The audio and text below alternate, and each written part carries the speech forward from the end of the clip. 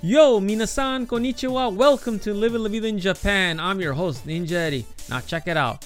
With Halloween just around the corner, most kids go and trick-or-treat. I remember growing up myself in Chicago, I would go trick-or-treating every year with my friends and my sister.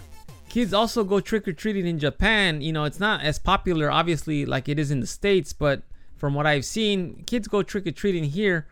But Japan just issued a new law that forbids Yakuza from handing out candies to kids. I had no idea that Yakuza actually were involved in giving, candy to trick-or-treaters. They actually started in 2013. Well, with the new law coming in effect, not anymore. Trick-or-treaters in Japan are usually found in shopping plazas or in, large urban areas. And also at the headquarters of the Yamaguchi-gumi, one of the Japan's largest Yakuza clans, which is located in Kobe. They've been handing out candy since 2013. Imagine that. I had no idea that was going on. Anyhow, the city issued a new law. Actually, Japan issued a new law that goes into effect on October 26th that forbids Yakuza from handing out candy. Before I go into specifics about the law, let me tell you a little bit about the Yakuza history for those that don't know what Yakuza is. The Yakuza is a mafia. It's an organized crime that's in Japan. They have samurai-like rituals and often bear elaborate body tattoos. Now remember, body tattoos in Japan are like a big no-no. It's actually taboo to have tattoos in Japan.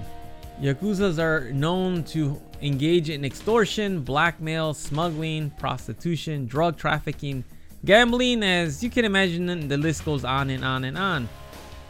And the Yakuza term actually means good for nothing.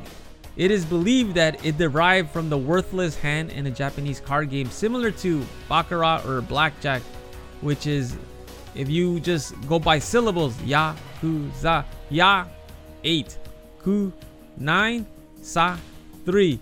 When added up, they give you the worst possible total. And of course, you don't want to mess with them if you see them on the street. That was a little brief history about Yakuza. Now the law goes into effect, as I said, October 26th. And they actually wrote a provision to prohibit Yakuza to give out candy. It says now, the provision says, it makes it illegal for a criminal organization to give gifts, monetary or otherwise, to minors, invite them onto the grounds of their facilities, or correspond with them. So that is why they can no longer give candy out to kids. So what do you all think about this new law? Do you think it's good, bad? What is your opinion? Please shoot me an email at livinglavidainjapan@gmail.com or shoot me a voice message directly on this podcast. To be honest with you, I didn't even know they give candy out. That was the most shocking part for me. I had no idea that the Yakuza gave out candy to children. I wonder if they actually give like a good Snicker bars to kids. Anyhow, that is all for today. Thank you for listening. I hope you all have a great weekend. I will talk to you all later. Hasta luego. Mata ne.